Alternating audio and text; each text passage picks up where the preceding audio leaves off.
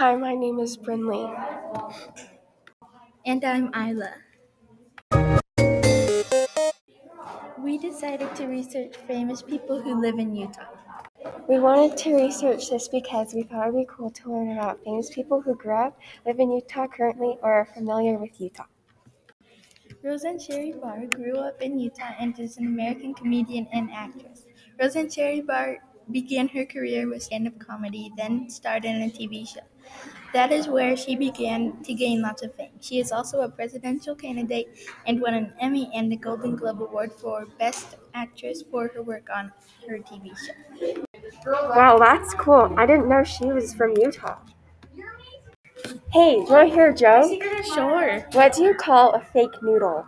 I don't know what. An impasta. Lindsay Sterling grew up in Utah, and she is a famous violinist. In 2010, she was on America's Got Talent, and in 2017, she was on a show called Dancing with the Stars. Nolan Bushell grew up in Utah and is a famous scientist, technology pioneer, entrepreneur, and established Guitar Inc. He is also the founder and creator of Chuck E. Cheese. Nolan Bushell is a very intelligent person and is included in many businesses. He enrolled at USU to study engineering. While he was at school, he worked at Lagoon for a while, then became the manager of the games department 2 seasons from when he started working there. Derek Huff is a famous dancer who grew up in Utah. He was on the shows Dancing with the Stars and World of Dance. The movie High School Musical was filmed in East Hyde, a high school in Salt Lake City, Utah. Post Malone currently lives in Utah.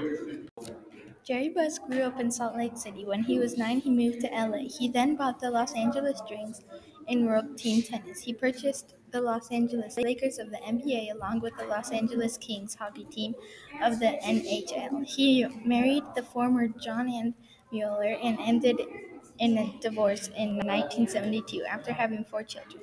He died on February 18, 2013. Mindy McKnight is famous for her YouTube channel where she posts videos of her doing hair. Thanks for tuning into our podcast. We hope that you learned something new.